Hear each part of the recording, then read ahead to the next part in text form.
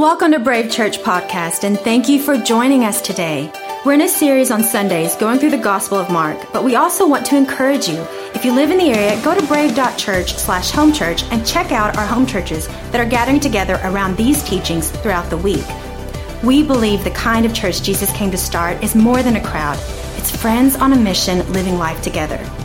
Another great way to connect further is through social media, where there is content designed to inspire and inform you. Here's this week's talk. Welcome to Brave. Hey, turn to somebody next to you, give them a high five and say, we're glad you're here.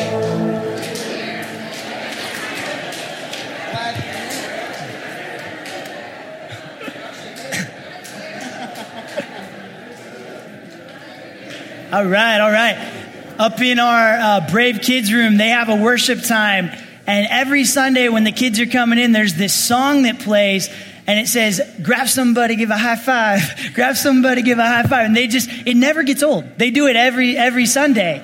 And many of you with parents or kids who they get hooked on one of those soundtracks or musicals, you know what I'm talking about. The songs never get old.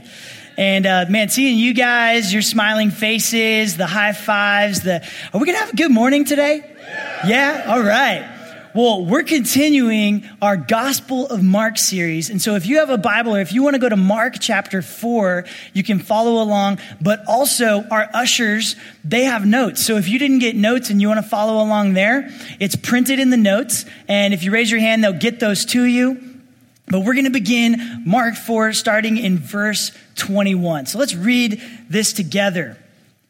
He said to them, "Do you bring in a lamp to put it under a bowl or a bed? Instead, don't you put it on its stand? For whatever's hidden is meant to be disclosed, and whatever is concealed is meant to be brought out into the open. If anyone has ears to hear, let them hear. Consider carefully what you hear," he continued. "With the measure that you use, it will be measured to you, and even more. Whoever has will be given more. Whoever does not have, even what they have will be taken from them." He also said that this is what the kingdom of God is like. A man scatters seed on the ground night and day. Whether he sleeps or gets up, the seed sprouts and grows, though he does not know how. And all by itself, the soil produces grain.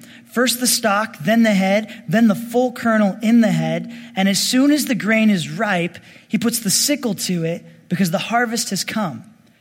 Verse 30, again he said, "What shall we say the kingdom of God is like? Or what parable shall we use to describe it? It is like a mustard seed, which is the smallest of all seeds on earth. Yet when planted, it grows and becomes the largest of all garden plants, with such big branches that the birds can perch in its shade." With many similar parables, Jesus spoke the word to them as much as they could understand. He did not say anything to them without using a parable, but when he was alone with his own disciples, he explained everything. Last Sunday, Pastor Darren taught on a parable of the sower and the seed. And it's this sower, and he's got this seed, and he's throwing it out, and it's landing on these 4 different types of soil. And the 4th soil was the good soil. And this is the soil where the seed took root. It started to grow deep and would eventually sprout up into something that could produce fruit. And so we were challenged to assess the soil of our own soul. Is the soil of your soul good soil? Is the gospel taking root? Is your life bearing fruit? And so in this passage, we're continuing on with these kingdom stories, these parables, and we see more stuff about seeds and farming, and then Jesus switches it up and he talks about a lampstand. Now, honest question, is anybody confused? Okay, because I was a little confused as I'm reading there's all these different metaphors, there's all this stuff, and the way that we usually think of stories is very different. I mean, there's a lead character, there's some struggle or some tension, some drama, they overcome some stuff, there's character development, there's a happy ending. But in these parables, which were their stories, it's very different. It's full of metaphors, and they're pointing to deep things. And so as a modern reader, that's kind of how I would look at these today, at least these 3 parables, is that they're metaphors that are trying to tell us something. And so today we're going to look at these stories that are pointing to deep things. But before we do, Jesus has a warning for us. He says, if anyone has ears to hear, let them hear. You can hear what I'm sharing. You can read the words of Jesus for yourself, and you can still completely miss the point. We have barriers today that the original audience didn't have. Language. The Bible was written and these words were spoken in a different language. They were in a very different culture. It's thousands of years later now, a very different time. But this is interesting. Even the original audience viewed these stories almost as coded messages, things to figure out like a puzzle. It wasn't even for them straightforward. And, great communication strategy is usually, hey, keep it simple. Stick to the point. Don't bury the lead. You want people to walk away understanding something that you're saying. But Jesus doesn't do that. He's got a different style here. So Jesus, he's communicating radical truth and controversial things in a way that people can walk away and think about it and discuss it and consider it without being totally blown away by the implications. If they knew everything God was going to do up front, it would have been too much to handle. And this is kind of, in a way, this is a picture of how discipleship works. Maybe you can think back to when you first decided to follow Jesus. Or maybe you're one of the many that just decided to follow Jesus in this last month here. But at the point that you decided to follow Jesus, even if you were told very clearly what it means to follow Jesus, that when you decide to follow Jesus, he's now Lord of your life, that the purposes for your life are now connected to the purposes of God in this world. And even if you understood that and you knew what you were signing up for, what you're committing to, you probably still have a lot of practical questions. Like, does this mean I have to listen to different music now? All of a sudden, am I supposed to like K-Love? Right? Anybody? That's just me. I love worship music. Does this mean, my wife loves K-Love, by the way, but does this mean that I have to move out? I can't live with my boyfriend anymore, or I can't live with my girlfriend? Does this mean we can't have sex anymore? What about my work? Is my work holy? How does it connect to God's work in this world? Am I allowed to drink? Or how about this one? Can I smoke weed? And I'm not going to go there today. Some of you are like, where is he going today? This is going to be interesting, right? Good. What's tithing all about? What about our money? What are we supposed to do with our money? What about calling? What if God calls me to go somewhere or do something that I don't want to do? What if God's plan for my life is different than my plan for my life? Listen, when a person first decides to follow Jesus, and for a while after that, there are probably going to be more questions than answers. But what Jesus is saying through the use of parables is that if you had all the answers, if I told you everything I'm going to change in your life right up front, it would be so overwhelming that you'd probably quit. You'd probably reject me. Jesus, he didn't call his first disciples and go over the plan with them and explain everything. He kind of tricked them. He didn't call them and say, hey, I know you're expecting this kingdom and you're expecting we're going to take over Rome and we're going to do all this stuff this way, but we're actually going to do it this way. He didn't say, hey, come follow me, and then I'm going to go on a cross and die, and then I'm going to come back, and then I'm going to leave you again, and then it's going to be yours to figure out, right? And then it's all in your hands. Like, he didn't tell them this, but by the end of things, by the end of it all, their level of devotion was so high that many of them died a martyr's death for the cause. And so like these crowds and the disciples listening to Jesus speak, we can read these parables today and only be ready for so much. If we knew the big picture of what God wants to do in our lives, we might reject it. We might not be ready. But here's the cool thing, is that we probably have a lot of questions. All of us have questions. But our responsibility today isn't to figure everything out. And it's not to know everything. It's to hear directly from God. God, what is my next step in following you? What is the next thing that you're leading me to do? Today's talk is titled, There is More. Hear this, there's always more when it comes to following Jesus. No matter how long you've been following Jesus or how short an amount of time, there are always next steps throughout our life. And so we're going to bow our heads right now and pray, because we're going to ask God to give us ears to hear so that we can hear what he's saying to us. Let's pray. God, I believe there are things that you want to reveal to us today. For some, maybe it's a glimpse of this big picture of where you're taking our lives. For others, maybe it's a very specific next step that you're leading us to. But this life of faith with you, this is an adventure. And as you invite us to look at these parables and to hear from you, I pray that we would find more of you, that we'd find more of who you are, more of who you created us to be, more for our families, more for our community. God, I pray that we would find more of you today. In Jesus' name, amen. Amen. So let's take a look at the first parable. The first parable is about a lampstand, a lamp on a stand. And Jesus said, you wouldn't hide a light under a bowl, you'd put it on a lampstand. And then he says in verse 22, for whatever's hidden is meant to be disclosed, and whatever's concealed is meant to be brought out into the open. And in verse 24, he then goes on to talk about a measure. He says, with the measure that you use, it will be measured to you. And even more. Whoever has will be given more. Whoever does not have, even what they have will be taken from them. So number one in your notes, there is potential for more. There is potential for more. When I was in middle school, I served on the usher team at the church that I grew up in. And my mom and dad pastored that church. My dad was usually speaking. And I remember we got this new mic. It was one of these kind of mics. They were just becoming kind of a thing, thanks to Britney Spears. And so we got one of these mics. And so he's like kind of new to using it. And I remember we were between gatherings and we were resetting the room and doing some stuff. And we heard this sound and we're looking at each other. And we're like, man, it kind of sounds like someone's peeing.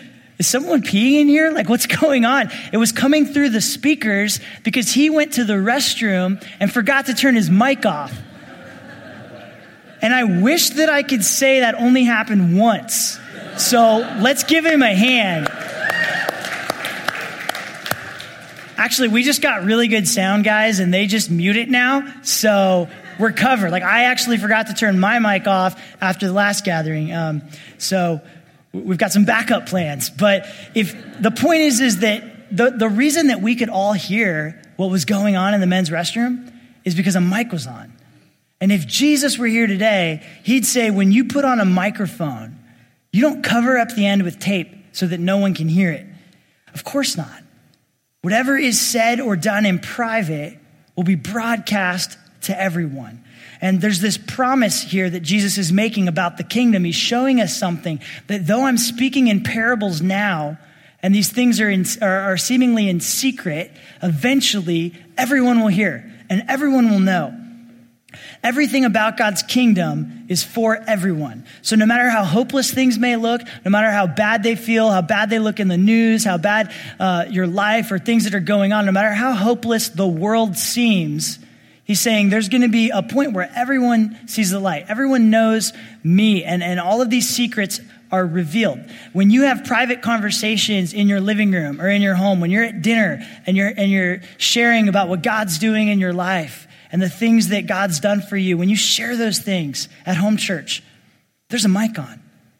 And it's not just you. There's going to be a ripple effect. There's a broadcast of that moment, and it is making a dent in the world. The light will be seen, and the impact is bigger than we think. The second thing that we see is a warning. Jesus says, be sure to listen because this is important. An easy misunderstanding of this passage is kind of like as if he's saying, the more you give, the more you'll get. The more you put in, the more you'll get out of this. But that's not what he's saying. He's saying, hey, if you're in the crowd, if you're in the audience, you can stay at this superficial level of faith, but in the end, you'll completely miss what I'm doing. People are saying that in the first time in American history, the Christian church is in decline. I actually saw this on one of my friend's Instagram stories. He was meeting with some spiritual leaders, and there was this quote on the thing, and it said, for the first time in American history, the church is in decline. And I thought, not at my church. Like, you don't go to Brave Church. Like, but we're in like one of the toughest places in the world for the gospel, one of the most opposed and non-religious places in the world, and that's not true. And so I'm like, man, what's going on? The gospel is just as effective today as it has ever been. 2,000 years later, and people, their lives are being changed. They're coming to know Jesus. This is happening here at our church and other churches. And so I did my own research. And I Googled some stuff, and I found this article that's recent of some research from Christianity Today. And this is really interesting. It says Christianity isn't in decline. Denominational Christianity is in decline. And something known as the Christian middle. And so in this article, there's a quote. It said, "We're not seeing the death of Christianity in America, but we are seeing remarkable changes. Culture is shifting and the religious landscape is evolving. But instead of the funeral of religion, at least in part, we're witnessing the demise of casual and cultural Christianity." And that's not necessarily a bad thing. Jesus is saying there's no good outcome for the lukewarm. Casual or cultural Christianity in the end leads to losing your faith. Revelations 3:16, it says, "So because you are lukewarm, neither hot nor cold, I am about to spit you out of my mouth." You can flirt with faith for a little while, but if you hold back from a real commitment, eventually, even what you have will be lost. Now, hear me. I don't say this to guilt anyone. That's not how we motivate people around here. That's not how God motivates us. But the point is that Jesus is issuing a loving warning. He's letting you know, hey, you can camp out here not camp out, but you can be here for a little bit. You can hear all this stuff. But at some point, if you don't move beyond, if you don't make a commitment, if you don't decide to go from, I'm hearing about faith, there's some seeds or whatever, and it's starting to whatever, but now I'm going to be faithful. But now I'm going to take the steps that God's leading me to. I'm going to believe that there's more, and I'm going to take those steps. And so he's saying, this is really important. It's kind of like a marriage. And the reason I'm really honing in on this, I think we're all aware that marriages are under attack. Are we all aware in this room that marriages are under attack?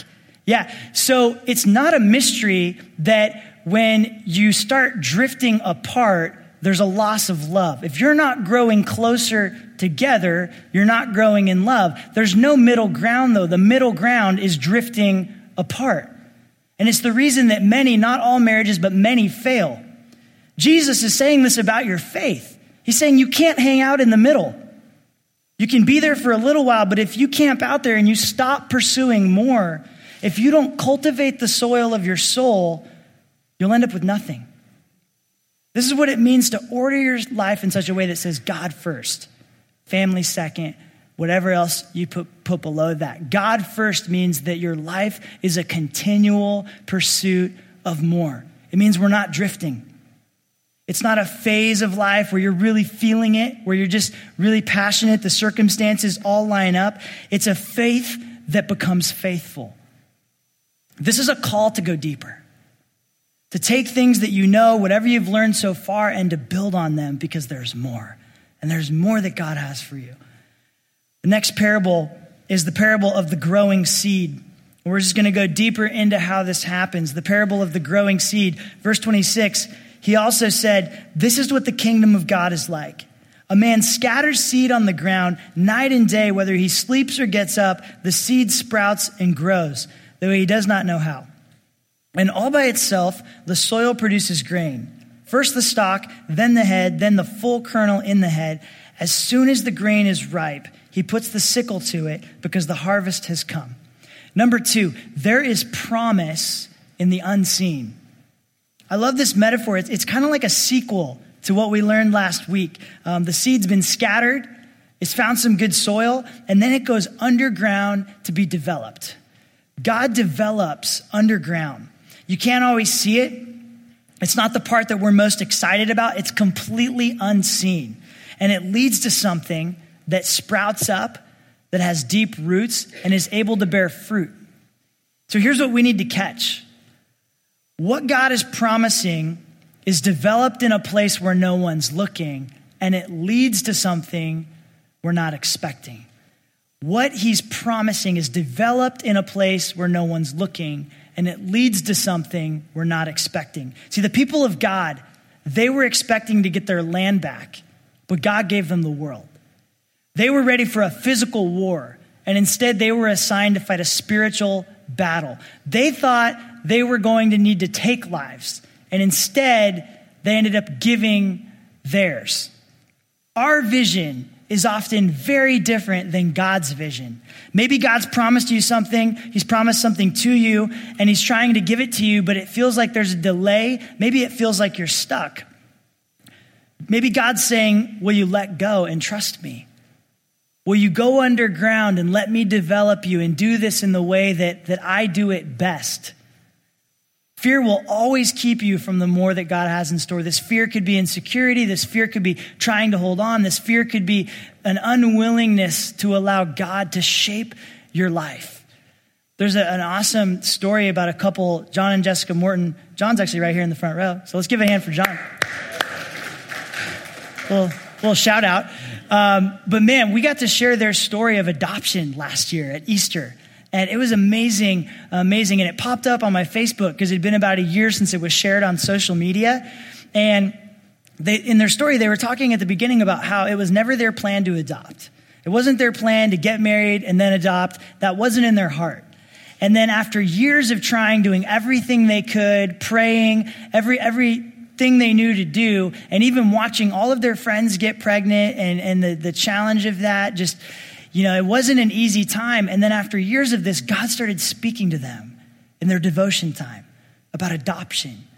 And he said two things specifically: do not delay, and I have a specific child for you.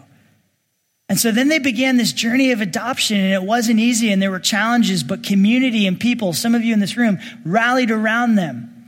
It wasn't easy, it's expensive, there was all this stuff, but what John said at the end of the video, he said, this is the path that's always been the plan. It just took us a few years to discover it. And when we said yes to God's plan, everything came together. God had a plan for them to be parents, but it didn't unfold the way they were expecting. That's okay. Neither did Jesus. Nobody saw the way Jesus was going to come. Nobody understood the way Jesus was doing things. He did things that humanity did not expect, but he also did things that humanity needed. How often do we miss what God's trying to do for us because we're so latched onto our expectations and how we want them to happen and what we want God to do that we miss what we need, that we miss what he's trying to show us? What if sometimes the prayers that we're praying are more of an attempt to get God to fulfill our plan, but if instead we would listen, he would tell us about his, and his plan is better. Maybe you're preparing for your vision, but God's trying to prepare you for his. It's interesting when we look at Jesus' ministry in Galilee. Here he is speaking to these crowds. He's got a local crowd. He's in a boat. He's talking to people on the shore. It doesn't look like a kingdom movement. It doesn't look like the start of a revolution. It doesn't look like what they wanted, so they killed him. Jesus' life on earth was the seed time for God's long-promised harvest, which leads us to our last parable, the parable of the mustard seed. What shall we say the kingdom of God is like? Or what parable shall we use to describe it? It's like a mustard seed, which is the smallest of all seeds on earth. Yet when planted, it grows and it becomes the largest of all garden plants with such big branches that the birds can perch in its shade. Number 3, there is power in small beginnings. There is power in small beginnings. Jesus asks, what shall we say God's kingdom is like? How should we describe it? And in one of the best known passages in the Jewish Bible, the 40th chapter of Isaiah, the prophet asks a very similar question about God himself. He says, to what will you liken God, or what likeness compares with him? And this isn't just an accidental echo. This passage is about a fresh vision of God. God the creator coming to rescue his people, all powerful. See, Jesus wanted Israel to know what their God was capable of. That he didn't even compare to the pagan gods and the idols that they worship. That this is a God who can and always will fulfill his promises. So as we look at Jesus' ministry and this kingdom movement that's starting that doesn't really look like much, God's saying, don't underestimate it. Don't underestimate how I build things and how I start things in my kingdom. It's like a mustard seed. This is Jesus' picture of how God grows things in his kingdom. To God, small beginnings are powerful. God builds from small beginnings. And he even warns us not to look down on small beginnings. This is a pattern that we see all throughout Scripture. Think of David, King David. He was a shepherd out in the fields, And then God calls him and appoints him to be king.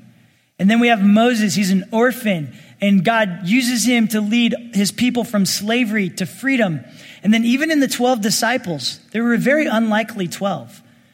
They weren't chosen. They weren't qualified. They weren't the smartest. We know this because if they had been chosen by another rabbi to be mentored or to be taught, they wouldn't have been available, right? But they were free agents because nobody wanted them. And so that's who Jesus chooses to build with. It's like a mustard seed. We have a story film that we share in the Fast Track. We just completed it a few months ago. And some of you might have seen it. Some of you might have been through the Fast Track a while ago, so you wouldn't have. But it's the story of how Brave Church started. It's called Brave Beginnings. And it's a story of faith. It's a story of a mustard seed. And I want to share this with you because it's important to know the kind of community that you're a part of, the DNA, the culture, but also I hope that God will inspire some of you in the small beginnings that he's leading you to, the seemingly small, insignificant, or impossible things that God might want to do in your life. So check this out.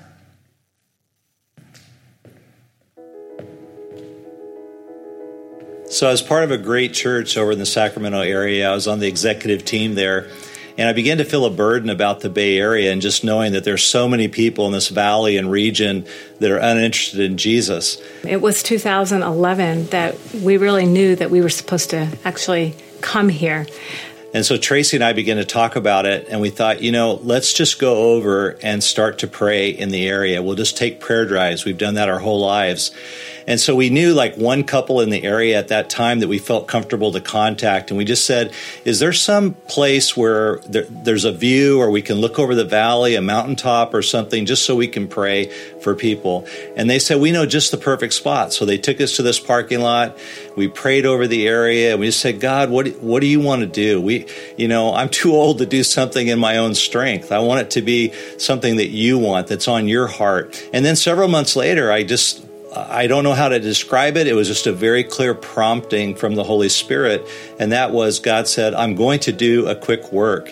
And I knew at that moment I had to step out in faith and leave a very secure role and position at a really, really great church and take this step of faith. And so we did. And I resigned from that position, not really knowing what the future would hold for us. So right from the beginning, everything was a step of faith. And as wonderful as things have been going in our lives and God has been blessing and just really doing great things, it wasn't always easy. And I called my son Samuel. He was down in Southern California because I knew that he always has had a heart for the Bay Area. And I said, Samuel, your dad's getting ready to leave it all. We're going to go for it. We're going to plant a brand new church.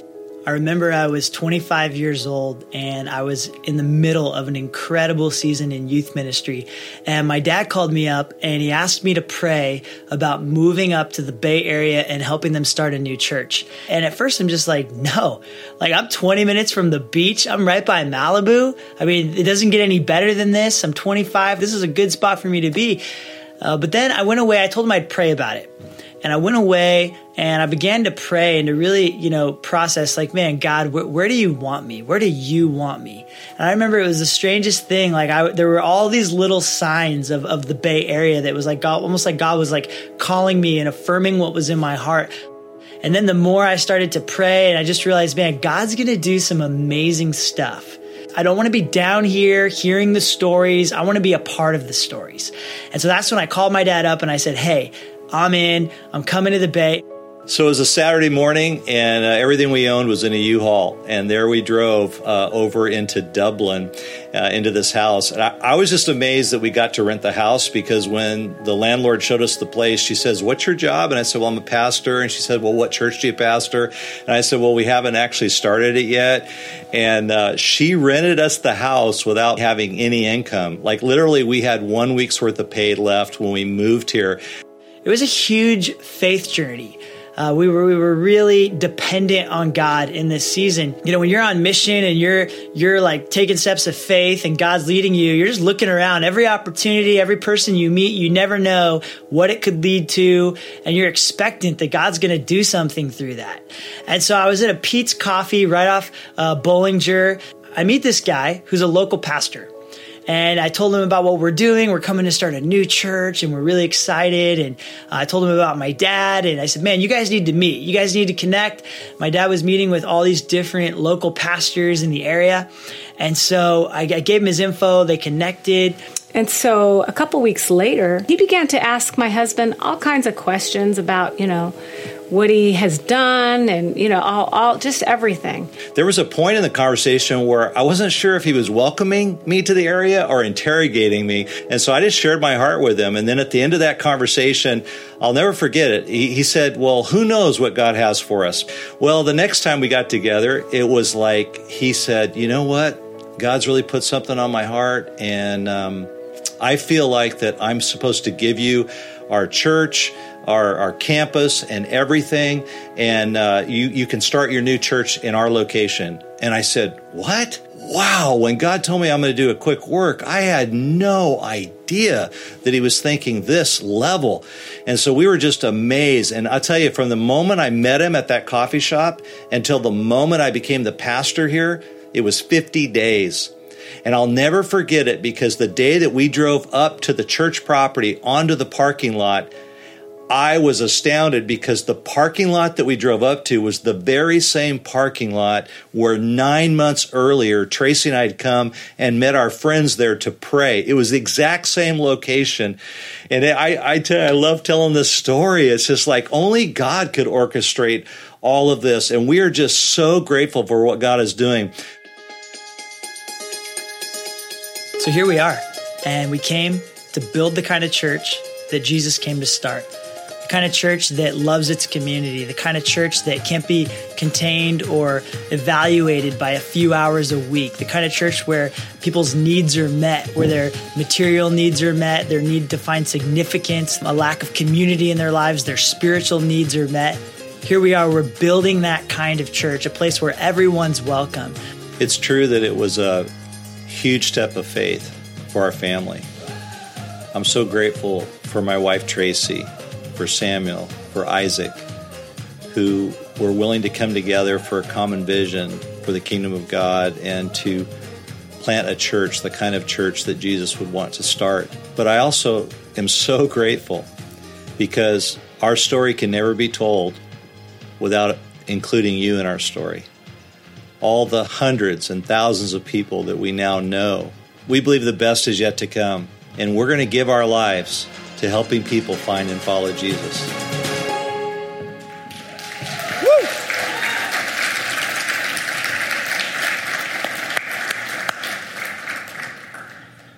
So that's our brave story. But what's your brave story? What brave thing is God starting in your life? There's a point at the beginning of every great story where a few people or a person says, man, we know this is crazy, but we've got to do this. And at the beginning, the odds are stacked against you. Maybe it's just you. Maybe it's a small group. Maybe you don't have enough resources or even the confidence to step forward or the bravery to take the risk. But God isn't asking for those things. He's asking you to take the step and believe that there's more, and believe that where he's taking you is a place that he's going to provide for you, protect you, and that he has a plan. So what's God asking you to do this morning? My family and I, we started doing this thing called Orange Theory. I don't know if you guys have heard of it. It's just kind of crazy. But it's a workout class, and you wear a heart rate monitor either like around your chest or on your arm, and it tracks your heart rate. And there's this screen, and up on the screen, you've got a square. There's like a square for every person, and based on the level of intensity and how fast your heart's beating, the color changes from gray to blue to green, eventually to orange, and then red. By the way, I'm realizing as I'm saying this, I don't get referral credit. This isn't a plug for Orange Theory, but the goal is that if you can get 13 minutes out of the 50-minute workout in that zone, then you'll burn at a higher caloric rate for the next 36 hours. And so their goal is to get you into that zone every workout. And when they go to that point where they're just going to tell you to push and to go all out, the music starts ramping up. It's like this house music that's just going, and everybody's like yelling on the inside and yelling on the outside. And the instructors, they say something. They say, you should feel uncomfortable. You should feel uncomfortable. But sometimes I don't want to feel uncomfortable. Like sometimes I don't even want to go because I know they're going to yell at me and tell me to feel uncomfortable.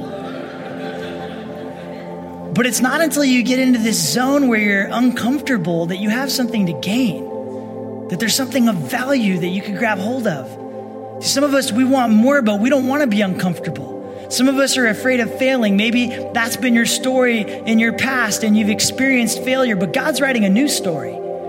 Some of us are worried about what other people are thinking. You're the person in the fitness class that's going for it, but then you start thinking about the person to your left or the person to your right as if they're thinking about you, and maybe they're evaluating you and they're looking at you. But let me let you in on a little secret. They're not thinking about you. They're just trying to survive. Like they're focused on their goals. This is when you're not sure if you want to go to a home church. Because man, what if people judge me? What if they don't accept me when I start opening up? Or maybe you want to step up at work, but you're like, I don't know, what if they don't think I'm capable? What if they don't think I can do it?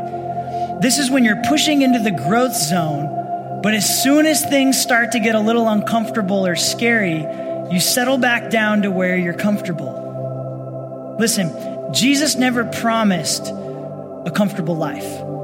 He promised a significant one. And this is what he's calling us to. Let's bow our heads and pray. I want to pray for you.